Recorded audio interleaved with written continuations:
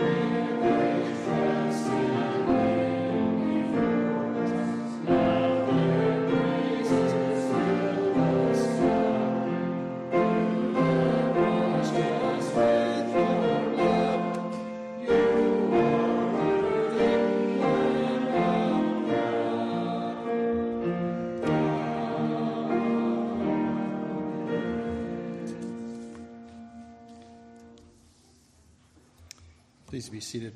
As we come before our holy God, it is fitting that we open our hearts with our prayer of confession, printed in the bulletin. Please pray with me. Almighty God, Father of our Lord Jesus Christ, maker of all things, judge of all men, we confess our manifold sins and wickedness, which we most grievously have committed, thought, word, and deed, against your divine majesty, provoking most justly your wrath and indignation against us. We do earnestly repent and are heartily sorry for these our misdoings. The remembrance of them is grievous to us. The burden of them is intolerable. Have mercy upon us, most merciful Father, for your Son, our Lord, Jesus Christ's sake. Forgive his past and grant that we may after serve and please you in newness of life, to the honor and glory of your name. Through Jesus Christ our Lord. Amen. Please stand for the assurance of pardon, which comes from Colossians chapter 2. And you, who were dead in your trespasses and the uncircumcision of your flesh, God made alive together with him, having forgiven us all our trespasses by canceling the record of debt that stood against us with its legal demands. This he set aside, nailing it to the cross. Brothers and sisters in Christ, Christ's work on the cross provides for our complete and everlasting forgiveness before God. And let us say, praise be to God. Please be seated.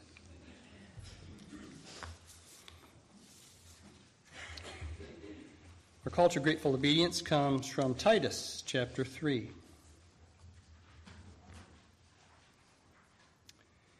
Remind them to be submissive to rulers and authorities, to be obedient, to be ready for every good work, to speak evil of no one, to avoid quarreling, to be gentle, and to show perfect courtesy toward all people. For we ourselves were once foolish, disobedient, led astray, slaves to various passions and pleasures, passing our days in malice and envy, hated by others and hating one another.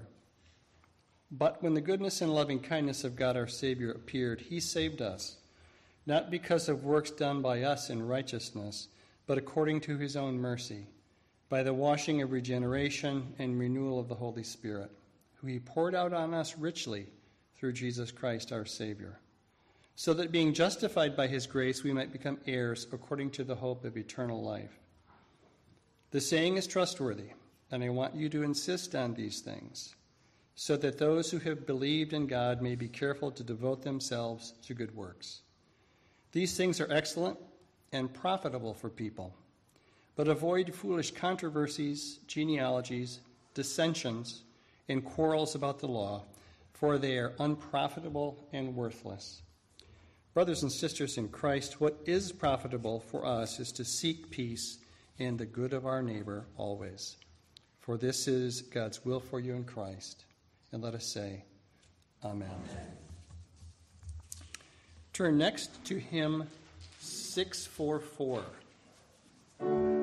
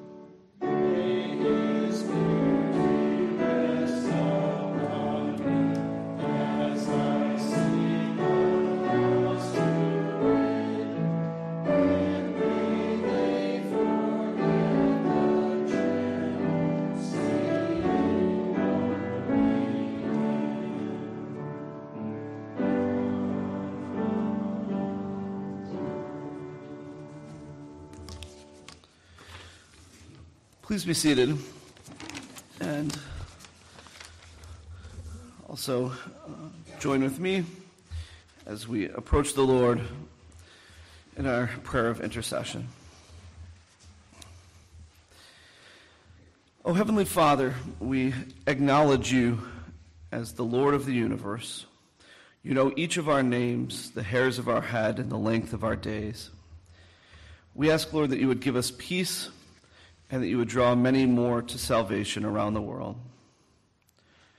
For our civil rulers, for President Biden and Vice President Harris, for Chief Justice Roberts and the other members of the Supreme Court, for our senators, Stabenow and Peters, for our U.S. reps, including Lisa McClain, John James, Haley Stevens, Rashida Tlaib, and Sri Tenadar, for our Governor Whitmer and Lieutenant Governor Gilchrist, and for all of our state senators, representatives.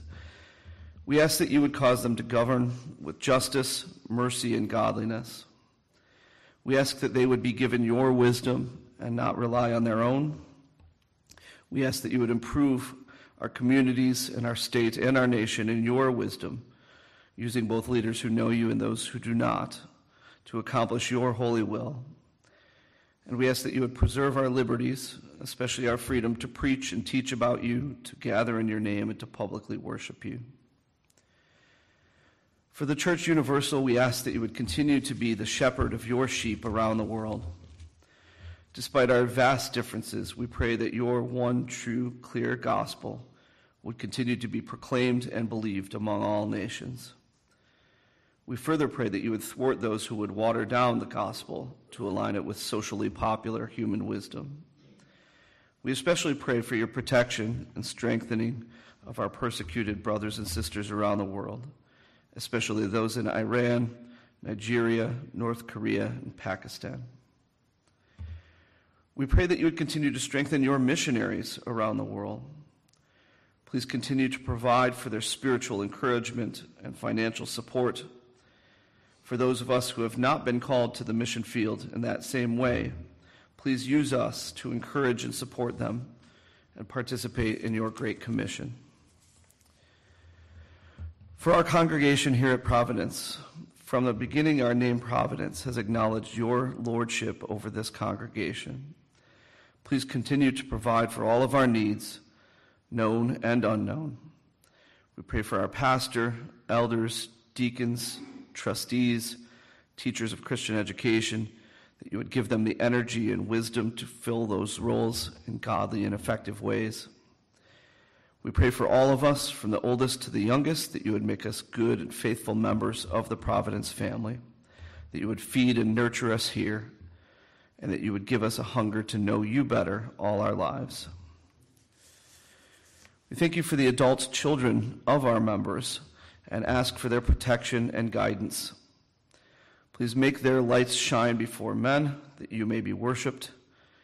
And today we rejoice from afar with the Wilson family as they celebrate the baptism of baby Talitha. In this season at Providence, we pray that you would bless our congregational conversations and the work of the Future Search Committee, and that you would bless us with good and godly pastoral leadership for the future, as you have for many years past. We pray for all the various congregations of the Orthodox Presbyterian Church. Today we especially lift up Oakland Hills community in Farmington Hills, Pastor Harrison Perkins and his wife Sarah. For all churches of the OPC that are experiencing tension within their congregation or conflict with other congregations, who are struggling to find leaders or struggling financially, as you have brought these congregations together, we ask that you would sustain them. For our daily needs, for our singles and families, young and old, wealthy and poor, healthy and sick, joyful and mourning, you know our needs, even those which are hidden from others and even those that are hidden from ourselves. We ask that you would provide exactly what each of us needs at exactly the time it is needed. We particularly lift up to you those listed in our life together, including Don and Michael, Frida, Tammy and her family, Luca, Eduardo and Shirley, Jeff and Linda, Bob and Fawn, Caroline, Becky, Vicky, Bob, Tom, Phil, Angie, Karen, and Dominic. We cling to your promises and anticipate the day when each of us will be made perfect and will receive a crown of glory and enjoy unbroken fellowship with you forever. Finally, for our unsaved loved ones, for those we know and love who do not know you, we pray that you would give us the opportunity and the boldness to continue to share your gospel with them. May your Spirit work in them, and we beg that you would intervene in the lives of these friends and relatives of ours to their eternal salvation, our own great joy, and your glory. We pray all these things in the name of Christ Jesus, who taught us to pray, saying, Our Father, who art in heaven, hallowed be thy name. Thy kingdom come, thy will be done, on earth as it is in heaven. Give us this day our daily bread, and forgive us our debts, as we forgive our debtors. Lead us not into temptation, but deliver us from evil. For thine is the kingdom, and the power, and the glory forever. Amen. I ask the ushers to come forward and collect our offering this morning.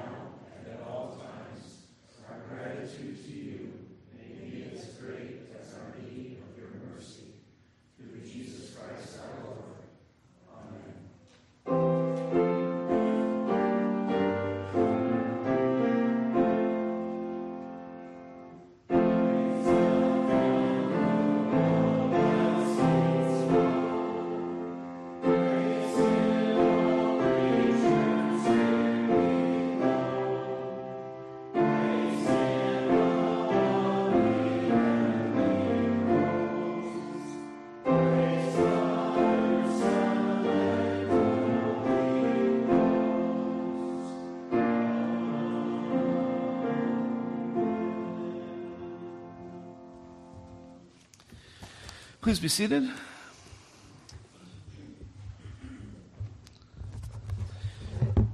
And we join now in a prayer for God's illumination on our reading this morning. Oh, Father, we thank you for bringing us here today. We thank you for an opportunity to gather in your name and open your word. But we know that understanding and belief come from you and not by our own wisdom. We pray now that you would send your Spirit to open our minds and open our hearts, that we may hear and believe your words of truth. We pray these things in Christ's name. Amen. Our Old Testament reading is from Exodus chapter 24, verses 5 through 8. And he sent young men of the people of Israel who offered burnt offerings and sacrificed peace offerings of oxen to the Lord.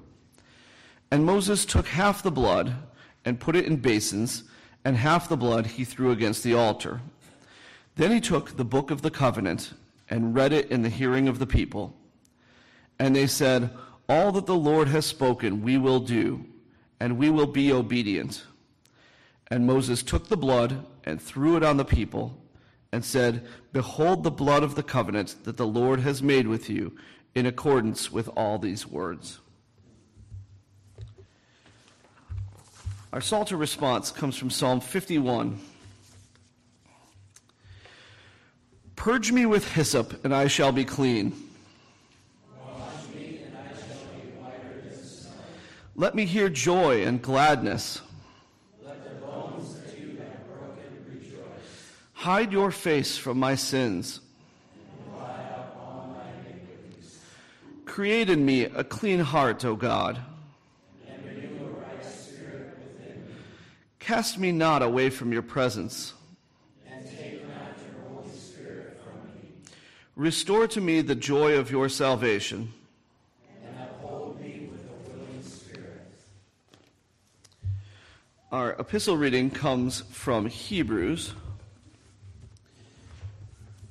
chapter 9, verses 11 through 14, and provides the context for the sermon this morning.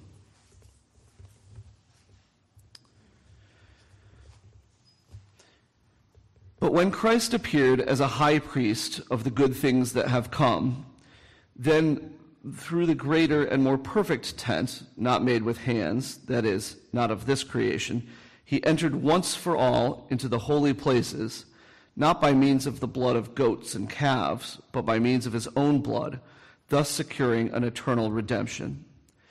For if the blood of goats and bulls and the sprinkling of defiled persons with the ashes of a heifer sanctify for the purification of the flesh, how much more will the blood of Christ, who through the eternal Spirit offered himself without blemish to God, purify our conscience from dead works to serve the living God? Finally, our gospel reading comes from the Gospel of John, chapter 10, verses 14 through 18. I am the good shepherd. I know my own, and my own know me. Just as the Father knows me, and I know the Father, and I lay down my life for the sheep. And I have other sheep that are not of this fold. I must bring them also, and they will listen to my voice. So there will be one flock, one shepherd. For this reason, the Father loves me, because I lay down my life, that I may take it up again. No one takes it from me, but I lay it down of my own accord. I have authority to lay it down, and I have authority to take it up again. This charge I have received from my Father. The word of the Lord.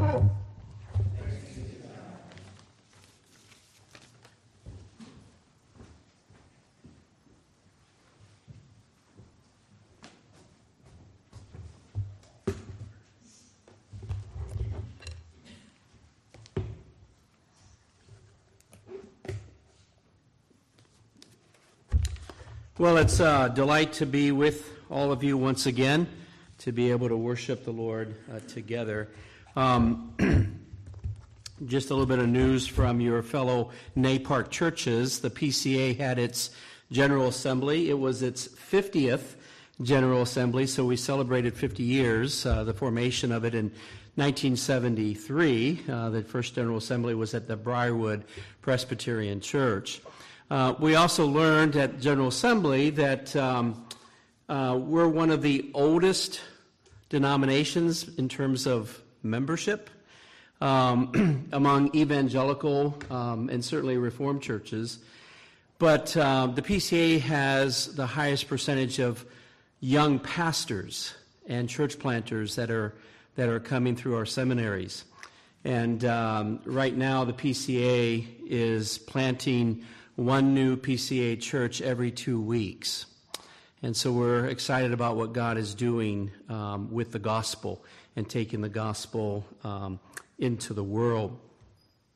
So just a little bit of news with that. One of the things that General Assembly worked on this over a week ago during General Assembly was really addressing the purity issues for ordained men to serve. and to clarify even further, to include, which is being sent down to our presbyteries to vote on, but to include the idea of a committed chastity and purity of even how men describe themselves. And that has become a big issue among ministers in terms of sexual desires and things like that. So really tightening up and clarifying and really remaining true to Scripture and biblical teaching as well. So we're really excited about that and eager to vote that and have that in our Book of Church Order as well, just to clarify. I'd like to welcome those of you who are joining us online. Good to have you here. So at this time, let me invite you to open up your Bibles to Hebrews chapter 9. I'll be reading verses 27 to 28.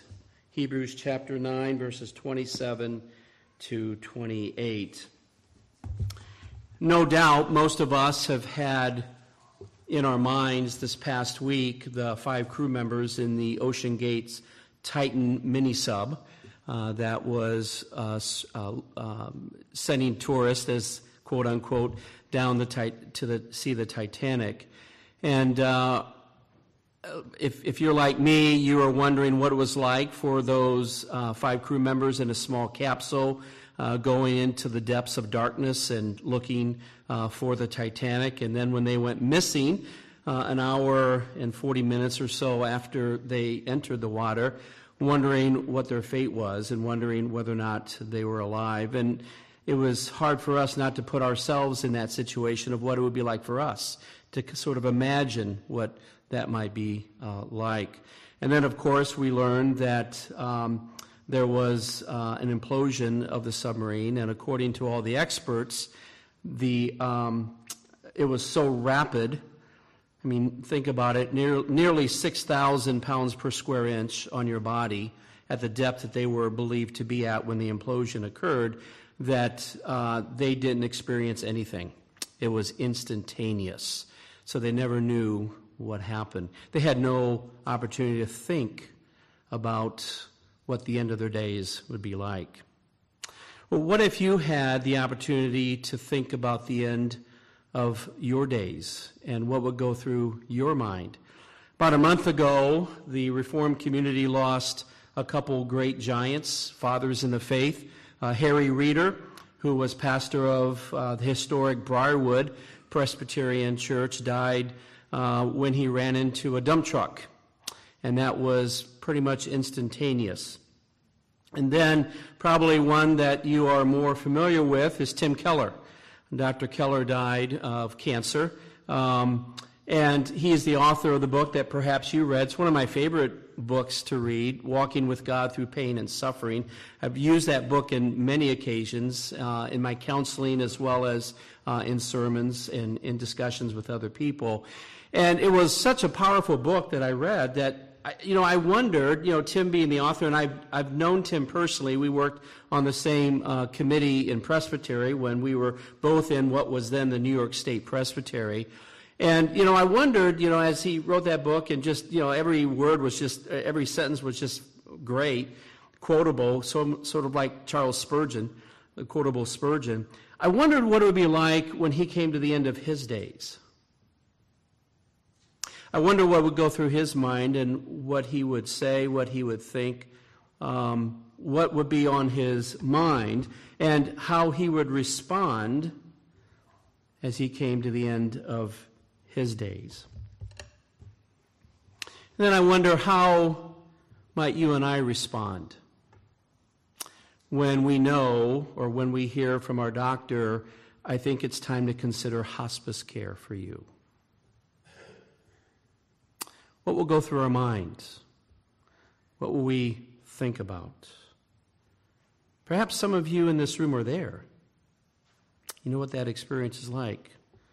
Others of you, in most cases, one day will experience that, and that will be true for you. But how will we respond? The passage that I'm going to read, just 2 verses, helps us know how we can respond to that question, should that issue come before us. So Hebrews chapter 9, verses 27 and 28. The writer of Hebrews puts it this way. And just as it is appointed for man to die once, and after that comes the judgment, so Christ, having been offered once to bear the sins of many, will appear a second time, not to deal with sin, but to save those who are eagerly waiting for him. Let's pray together.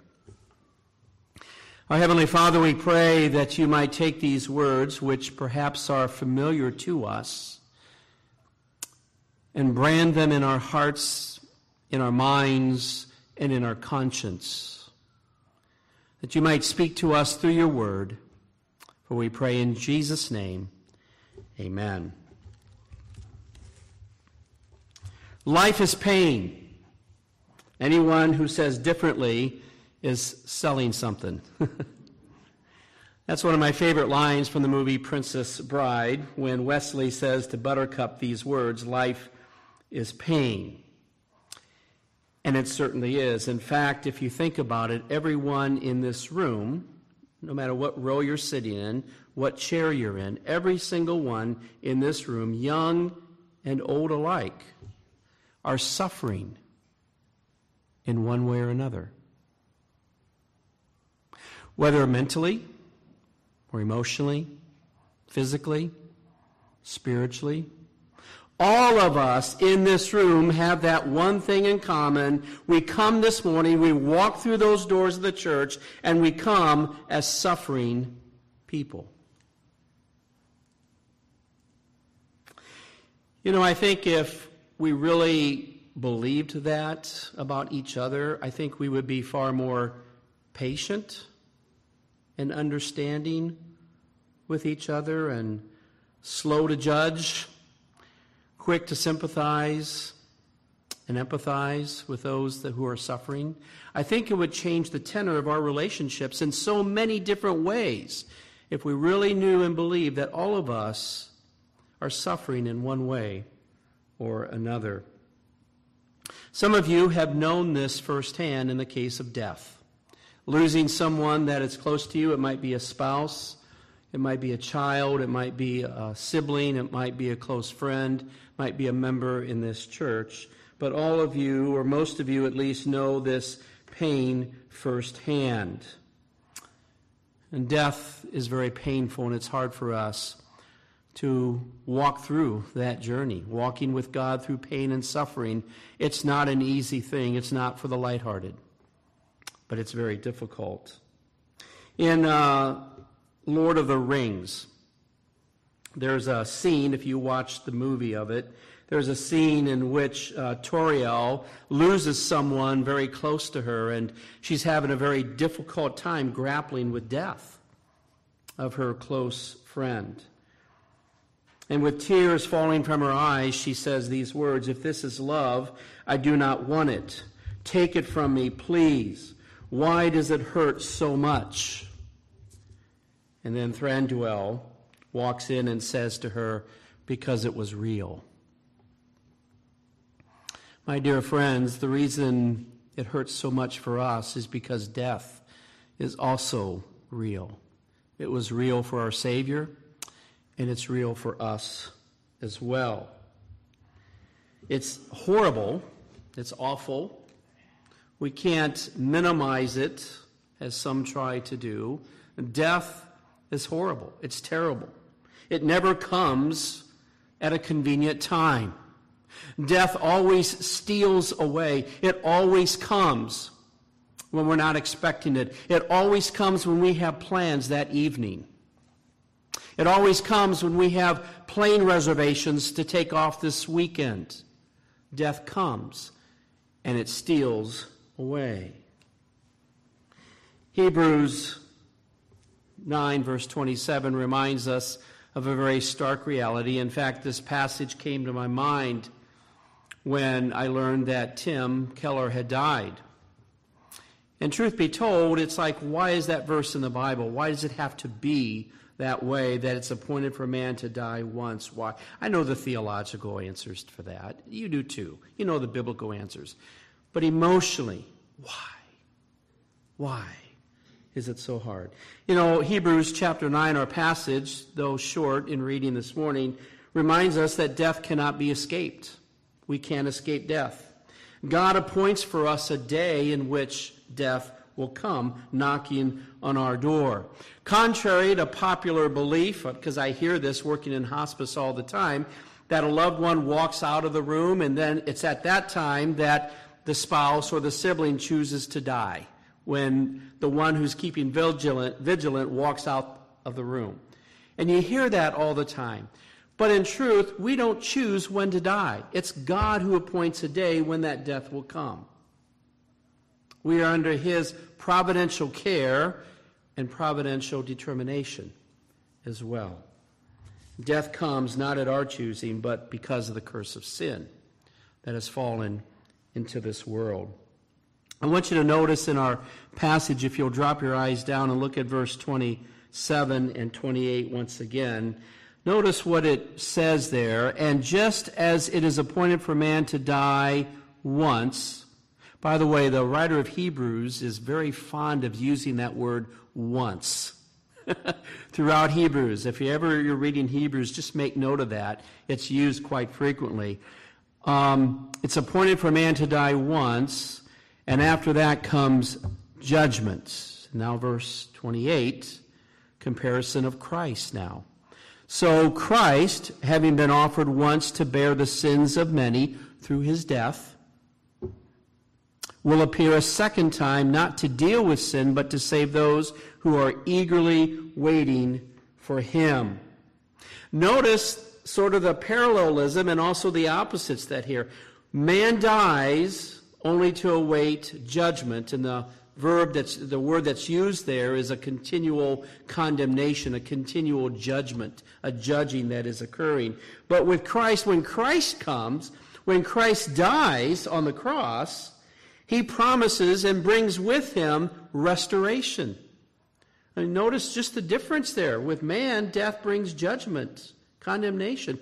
With Christ, his death brings restoration and hope for those who are suffering. A tombstone read as follows: As you are now, so once was I. As I am now, so you must be. Therefore, prepare to follow me.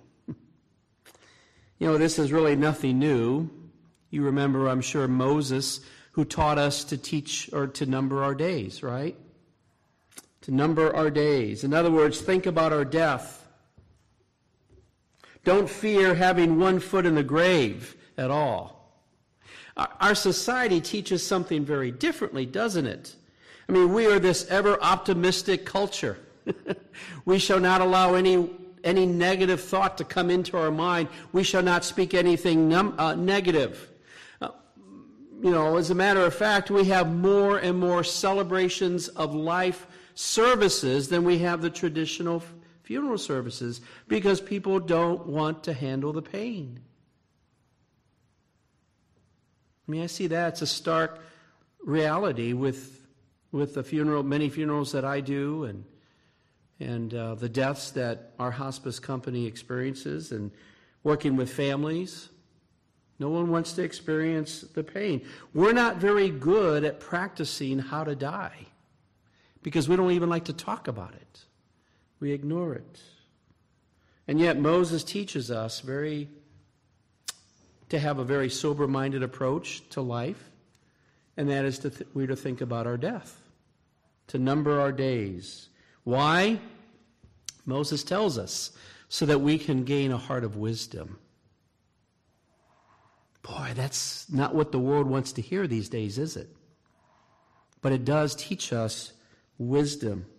So the question is, if we have one foot in the grave, where does the other foot go? What do we do with the other foot? We can't always be thinking about our death. We have to be functional in life. We have to move forward. We have to make plans. We have to go forward and do things. Well, what happens to our other foot? Where does that go? Well, Hebrews chapter 9, verse 28 gives us the answer. Look again at verse 28. So Christ, having been offered once to bear the sins of many, will appear a second time, not to deal with sin, but to save those who are eagerly waiting for him. The Bible promises us this. We remind one another of that in the Lord's Supper. Every time we take the Lord's Supper, that Christ is coming again, that he's coming again quickly and soon, that he's coming again from heaven to save those who are in the grave and to save those who are still living, who are eagerly waiting for him. That little two-word in English word is one word in the Greek. And it literally reads, who are constantly and regularly, eagerly waiting for him. It's not just on Sunday when we take the Lord's Supper, but it's Monday morning when you wake up and you've got piles of laundry to do, you've got issues at work, you've got struggles in your neighborhood, you've got problems in your family. It's even in those times that we eagerly wait for the coming of our Savior. It's on our minds. We think about it frequently and regularly in our lives. One foot in the grave. Where does the other foot go? I like what John Flavel, who is the English Puritan minister, said. He said, "Oh, then, let not believers stand in fear of the grave. He that has one foot in heaven need not fear to put the other into the grave." Wow. Boy, I love that thought. I was reminded of that thought from our pastor at URC, Jason, who quoted Flavel, and I thought, that's a quote you want to put up. That is such a powerful quote. "Oh, then let not believers stand in fear of the grave. He that has one foot in heaven need not fear to put the other into the grave." The psalmist says it even better. "Even though I walk through the valley of the shadow of death, I will fear no evil, for you are with me." It was Jesus himself, it was your Savior who himself walked through the shadow of death. His lying in the grave changed the nature of the grave so that it is not what it was, which was a place of curse for our sin against a holy God. It is now, for the saint who rests therein, it is now a perfumed bed, as one of the Puritans said. It is a place of rest and of great hope for those who are eagerly waiting for him. Jesus' rest in the grave changes the whole nature of the grave. Completely. It is a place of hope. Yes, it's a place of sadness. And we're told in the Scriptures that the Lord numbers our tears, that he takes our tears and he puts them in a bottle. I mean, how wonderful is that to know when you're in the hospital bed or on your hospice care that the Lord is bottling up your tears and they're precious to him. Many of the world religions offer consolation for those who are grieving. I've heard it time and time again in my hospice company from chaplains who are not Christians, but they're peddlers of religions. And they offer all kinds of pithy sayings and quotes and things like that can offer some measure of consolation to those who are grieving. But only Christianity offers both consolation and restoration. That's why Christianity is unique and stands far above all of the other world religions. We get our bodies back. No other religion teaches that. We get our bodies back, bodies that we never had but always wished for, and they will forever be incapable of dying. Oh, the blessed hope that we have. That is what we are to be thinking about when we hear those words from the doctor or when we have some kind of illness strike our loved one. The hope that we have. And you know that. You know that from the Scriptures. But some of you one day some of you sooner than the others beside you, will know that and experience the need of relying upon that promise firsthand, sooner than others. And it's a hope that we need to practice thinking about and cultivating in our minds. It's a promise that God makes to those who are eagerly waiting for Him. The one who paid the penalty for our sin and purchased a place for us in heaven, which He offers as a free gift through faith in Christ alone. To those who are eagerly waiting for Him. Let me ask you, dear friend, are you intentionally and conscientiously, eagerly waiting for His return? Do you think about that? How will you respond when your days come to an end? You know, it's really a question for all of us. It's a question worth considering. Why? Why is it worth considering? Because God has put eternity in our hearts. And those things, those ultimate questions, matter to us. They will matter to us as believers. They even matter to those who are atheists. They matter because God has put eternity in our hearts. And one of the ways in which we prepare for that day, one of the ways in which we number our days, is what Paul illustrated and exemplified in his own life. We, like Paul, and even more significantly, like Jesus, we need to discover the art of practicing to die every day. We practice dying every day. 1 foot in heaven, 1 foot in the grave. It becomes a lifestyle. It becomes a way that we live. We practice dying to sin. We practice dying to the things of the flesh, our desires that are contrary to God's word. We practice it. It's on our minds day after day, week after week. It becomes a regular practice for us. That we don't get too selfish with the things of this world. We don't hold too tightly. I struggle with holding things tightly. I suspect I'm probably not the only one in this room. But practice dying to ourselves means we loosen that grip intentionally and conscientiously to those things that bring value in our life this side of heaven.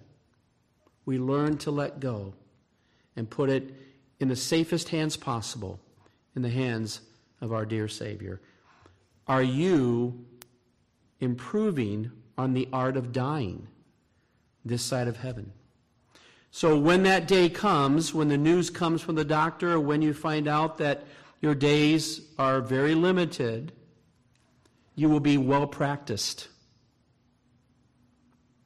and ready to see Jesus. C.S. Lewis, in his book Mere Christianity, wrote these words: "If you read history, you will find that the Christians who did most for the present world were just those who thought most of the next." What will your response be when your days come to an end? Your response at that time should be the response of your daily living today. What will be your response? Remember, I wondered how Tim Keller would respond at the end of his days after writing this phenomenal book, Walking with God Through Pain and Suffering. I wondered what his answer would be, but I finally got my answer of how Keller would respond. As he was leaving the hospital, he told his family, after he went to his home to be on hospice care, he told his family and those around him, he said, "All I want right now is to see Jesus. That's all I want right now." And he kept repeating that over and over, "I want to see Jesus." It's just a couple days after he was discharged from the hospital that he died at home on hospice care. I want to go see Jesus. Can you say that when life is going well for you? Will you say that when life turns south for you? Jesus tells us, the very end of the Bible and Revelation. It's recorded for us. Look at it, read it, it's there. Jesus says, "Surely I am coming soon," to which those who are eagerly waiting for him say, "Amen. Come, Lord Jesus." Let's pray. Our Father in heaven, we confess to you that we are so prone to hold tightly the things of this world, and that, in all honesty, we would rather have the comforts of this world than the things of your kingdom, which oftentimes brings suffering and discouragement. We are a people influenced in many ways by our culture and Western values and priorities than we are of kingdom values and priorities. Lord, we pray that you might help us to practice the art of dying, so that we, deep in our hearts, might long for nothing other than to see Jesus. Lord, help us to do so with grace, with hope, and with encouragement, encouraging one another with the words of Scripture as we see their days coming to an end, even as we see our days coming to an end. We ask for your help. We ask for your grace and mercy. In Christ's name we pray. Amen.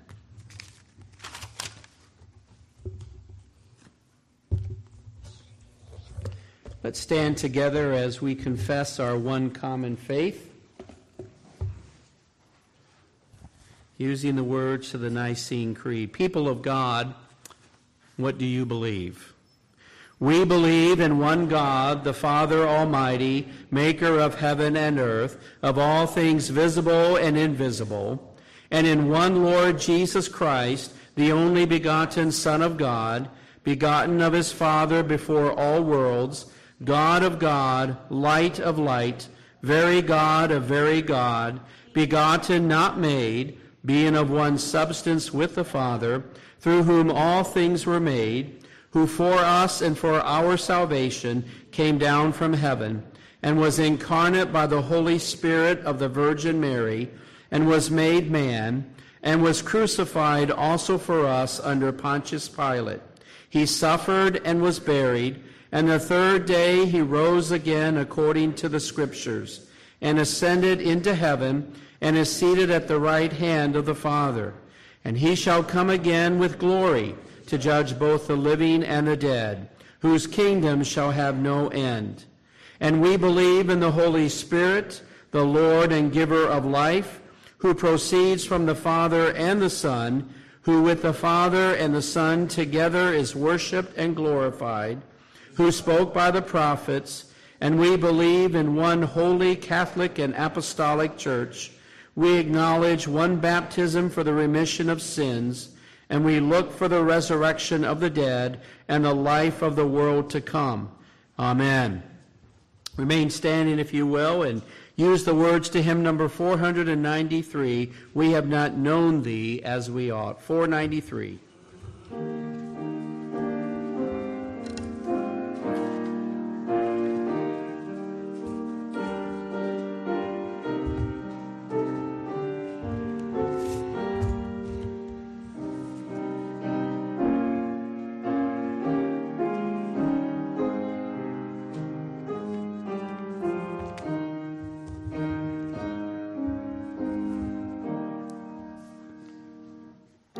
Yeah.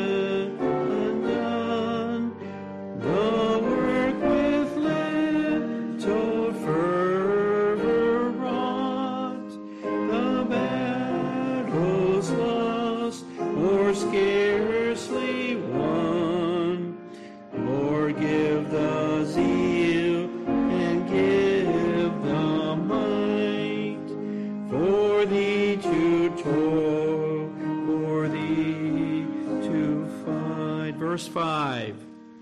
When shall we know thee as we hunt, and fear and love and serve aright?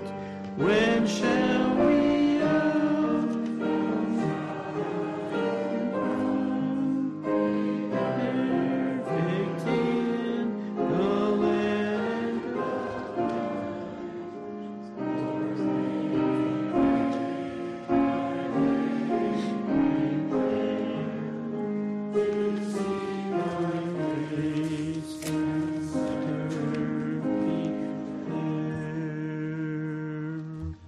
You may be seated. It being the last Lord's Day of the month of June, we will collect our diaconal offering. If the ushers would come forward to do that, please.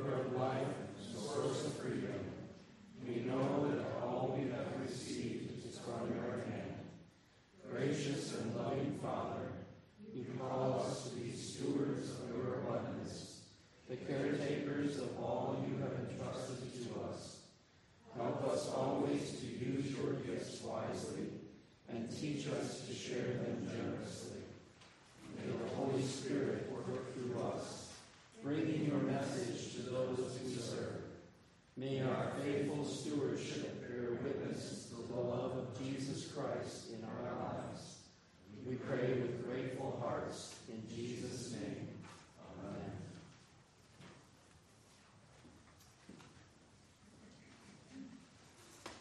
As you know, all of our Savior's life was given over to suffering. He is the suffering servant of Isaiah 53.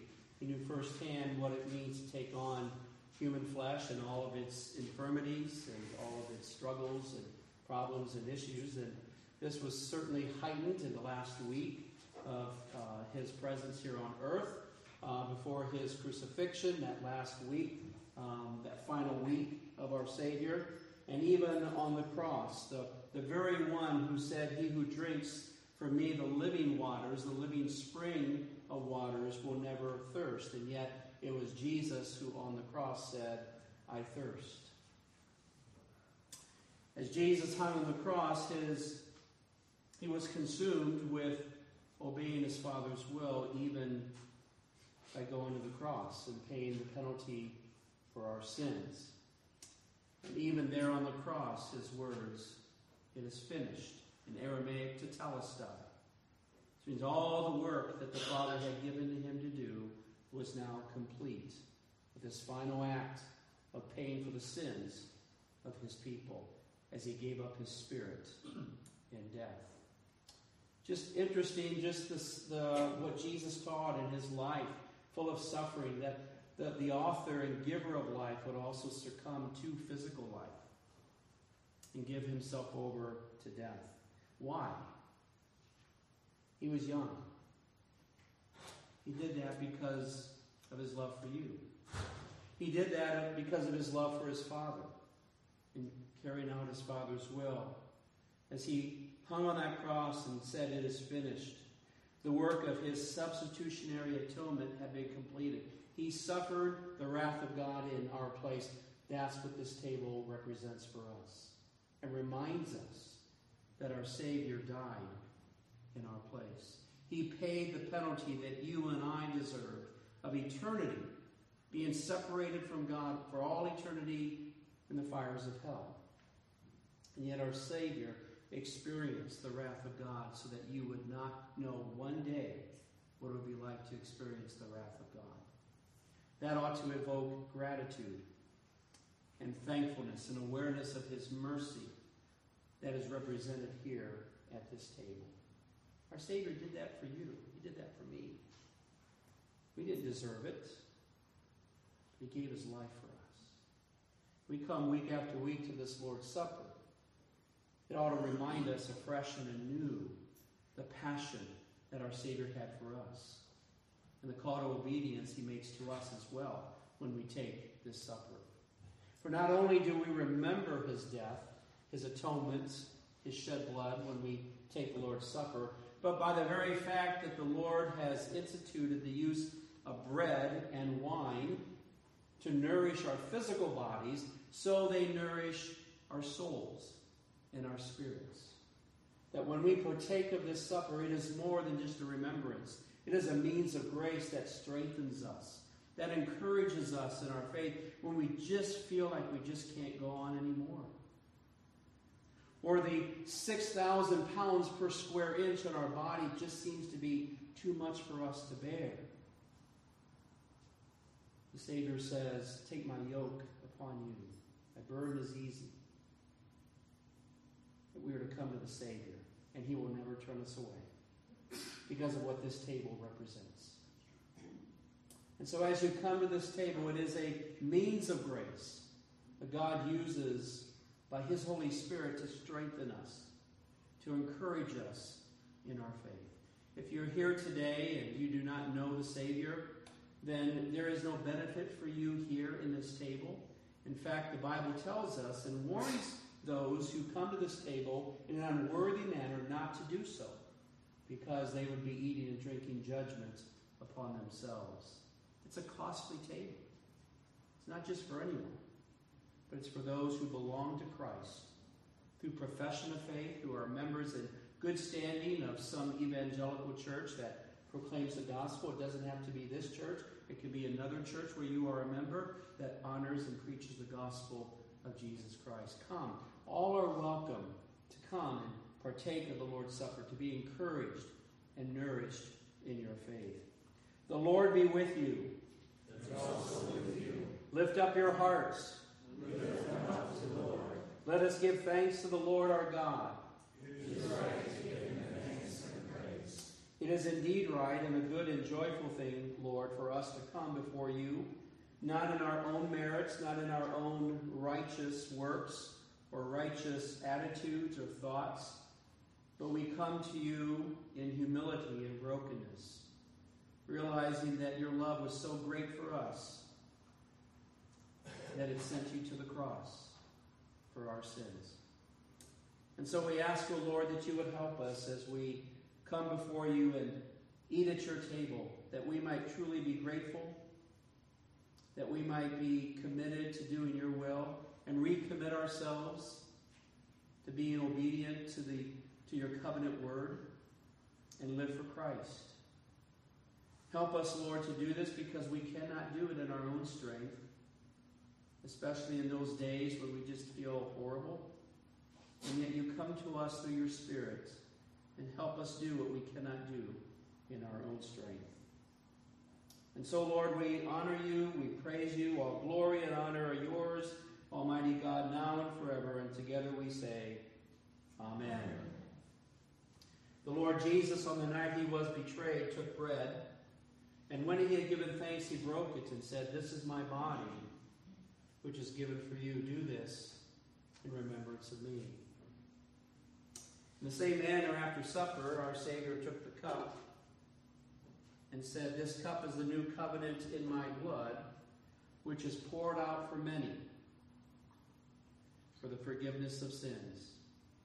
For whenever you eat this bread and drink this cup, you proclaim the Lord's death until he comes again." Let's pray. Our gracious Savior, we pray that you might take these common elements that we use to nourish and feed our bodies, that you might use them now for their spiritually intended use, that they might refresh and nourish our souls. For we pray and ask in Christ's name, amen. Do people come forward? Okay.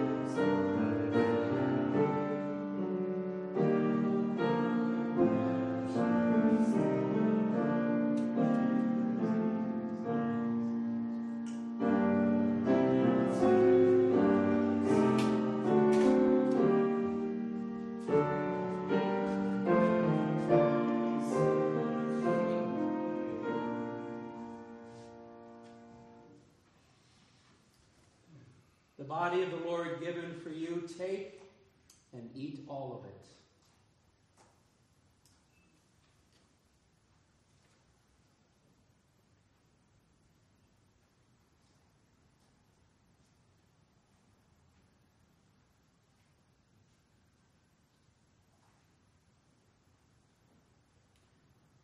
The cup of the Lord Jesus Christ. These are the gifts of God for the people of God. Take and drink all of it.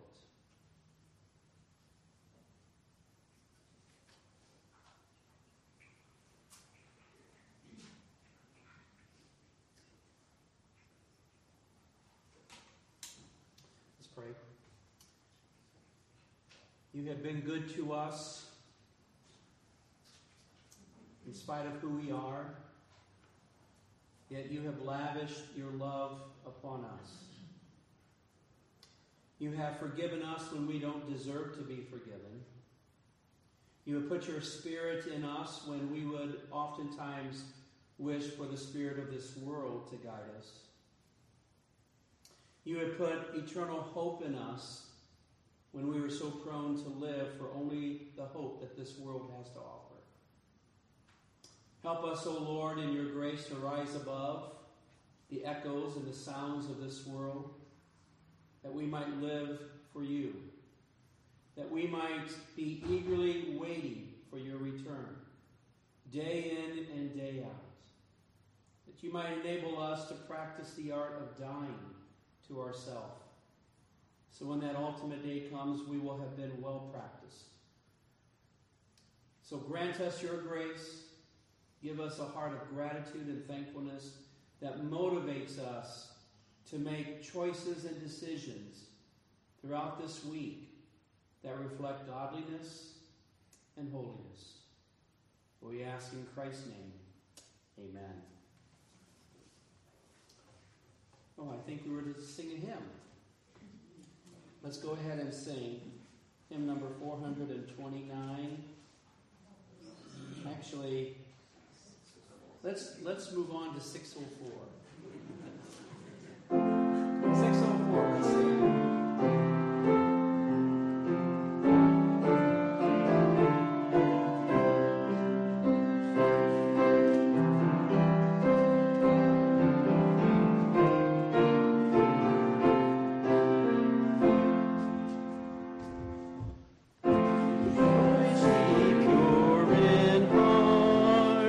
Rejoice, give thanks and sing. Your festal banner wave on high, the cross of Christ your King. Rejoice, rejoice, rejoice, give thanks and sing. Bright youth and snow-crowned age, strong men and maidens meek, raise high your free exalting song, wondrous praises speak. Rejoice, rejoice, rejoice, give thanks and sing. The angel choirs with all the saints on earth pour out the strains of joy and bliss, true rapture, noblest mirth. Rejoice, rejoice, rejoice, give thanks and sing. Through life's long path, still chanting as we go, from youth to age, by night and day, in gladness and in woe. Rejoice, rejoice, rejoice, give thanks and sing. At last the march shall end, the wearied ones find rest, the pilgrims find their Father's house, Jerusalem the blessed. Rejoice, rejoice, give thanks and sing. Then on ye pure in heart, rejoice, give thanks and sing.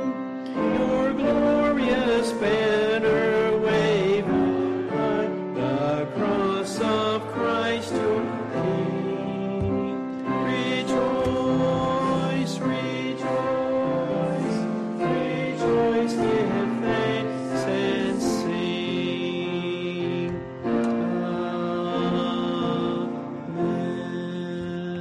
Amen. It's been a great delight to worship the Lord with you and to have the Lord's Supper with you. What a joy that is for all of us.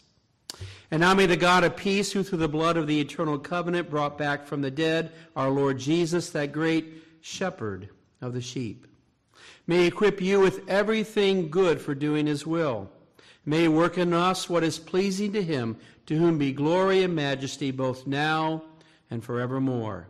Amen.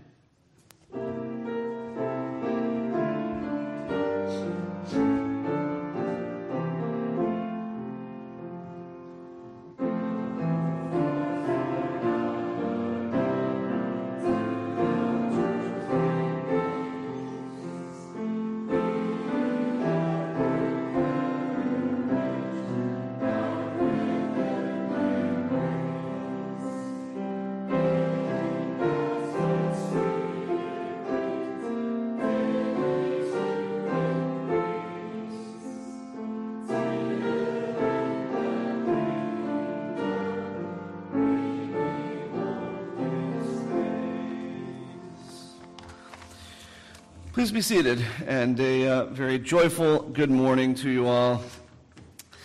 Just a few announcements as we get started today. First of all, thank you to Steve Gonzalez, who's always been a very faithful in his leading of worship when Jeff can't be here. So thank you, and hope you all were edified as much as I was. We will, as far as we will have fellowship time immediately following the service, and then for our usual Christian Ed hour, it will be a little while before Christian Ed meets as usual. For today, of course, we will be having our next second congregational conversation, but basically just talking about both reflecting on what we are as a congregation at Providence, and also on what we would like to be, both what we would like to maintain from currently what we are, and perhaps what we hope to grow into in the future. All of that with a view to informing our search for a pastoral candidates down the line. So if you are, for all members who are able to stay, if you are able to do that, that would be really helpful, and we're really looking for a lot of input, and the more we know all of our collective heart, I think the better the committee can do its work. So anyway, that is today. For next Lord's Day, we will be on July the 2nd. We will not have Christian education because, of course, being the first Lord's Day of the month, we will have our fellowship meal. And the following one, we talk a little bit, I guess intermittently, we've kind of prayed for different opportunities to serve in our community, and ways that we can serve the people around us. And we do have the jail ministry, of course, but another opportunity, we pray for Lawrence Tech. Another opportunity that we have is to support a program called Celebrate Recovery. And so during the Christian Ed time on July the 9th, Amy will be presenting on that, and hoping to provide a space and a presence to participate in that ministry in our community. So please plan on being here to learn about that and learn about ways, what it is and ways in which we can support it. And then I believe, if nothing else gets added in the meantime, that would make it July 16th that we will resume Gentle and Lowly. That's an excellent chance for people like myself to catch up on the reading of Gentle and Lowly, to be prepared for the July 16th Christian Ed time. Are there any other announcements from the floor? Yes, Annie.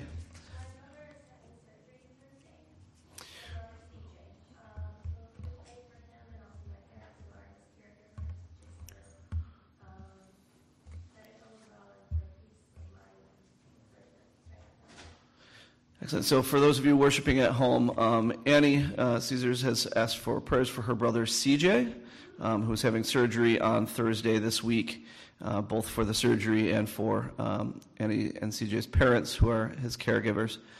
So please be raising them up in prayer. Anyone else? Yes, please, Mrs. Collins.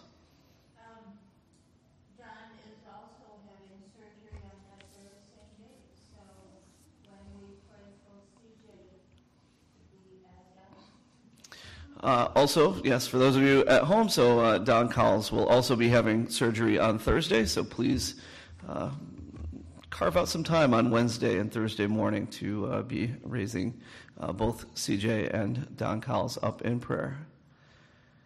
Any other announcements?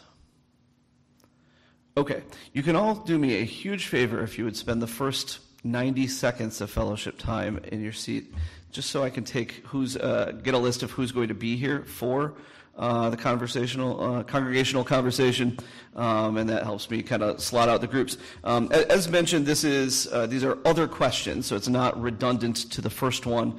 It is in addition to, we thought there was more to talk about and reflect on that could be done in a single day. So if you can be here, would love for you to stay, but certainly will not hold it against you. So I'm just going to stroll down the center line, and if you could give me a quick thumbs up or a shake of the head or something, I will get my list, and then you can have coffee and whatever other deliciousness awaits you in the kitchen. And to our guests, welcome, and please join us for that time. We do a lot of eating together. If you are not familiar with this congregation, that's our number one form of fellowship. So welcome, and please join us for coffee and snacks.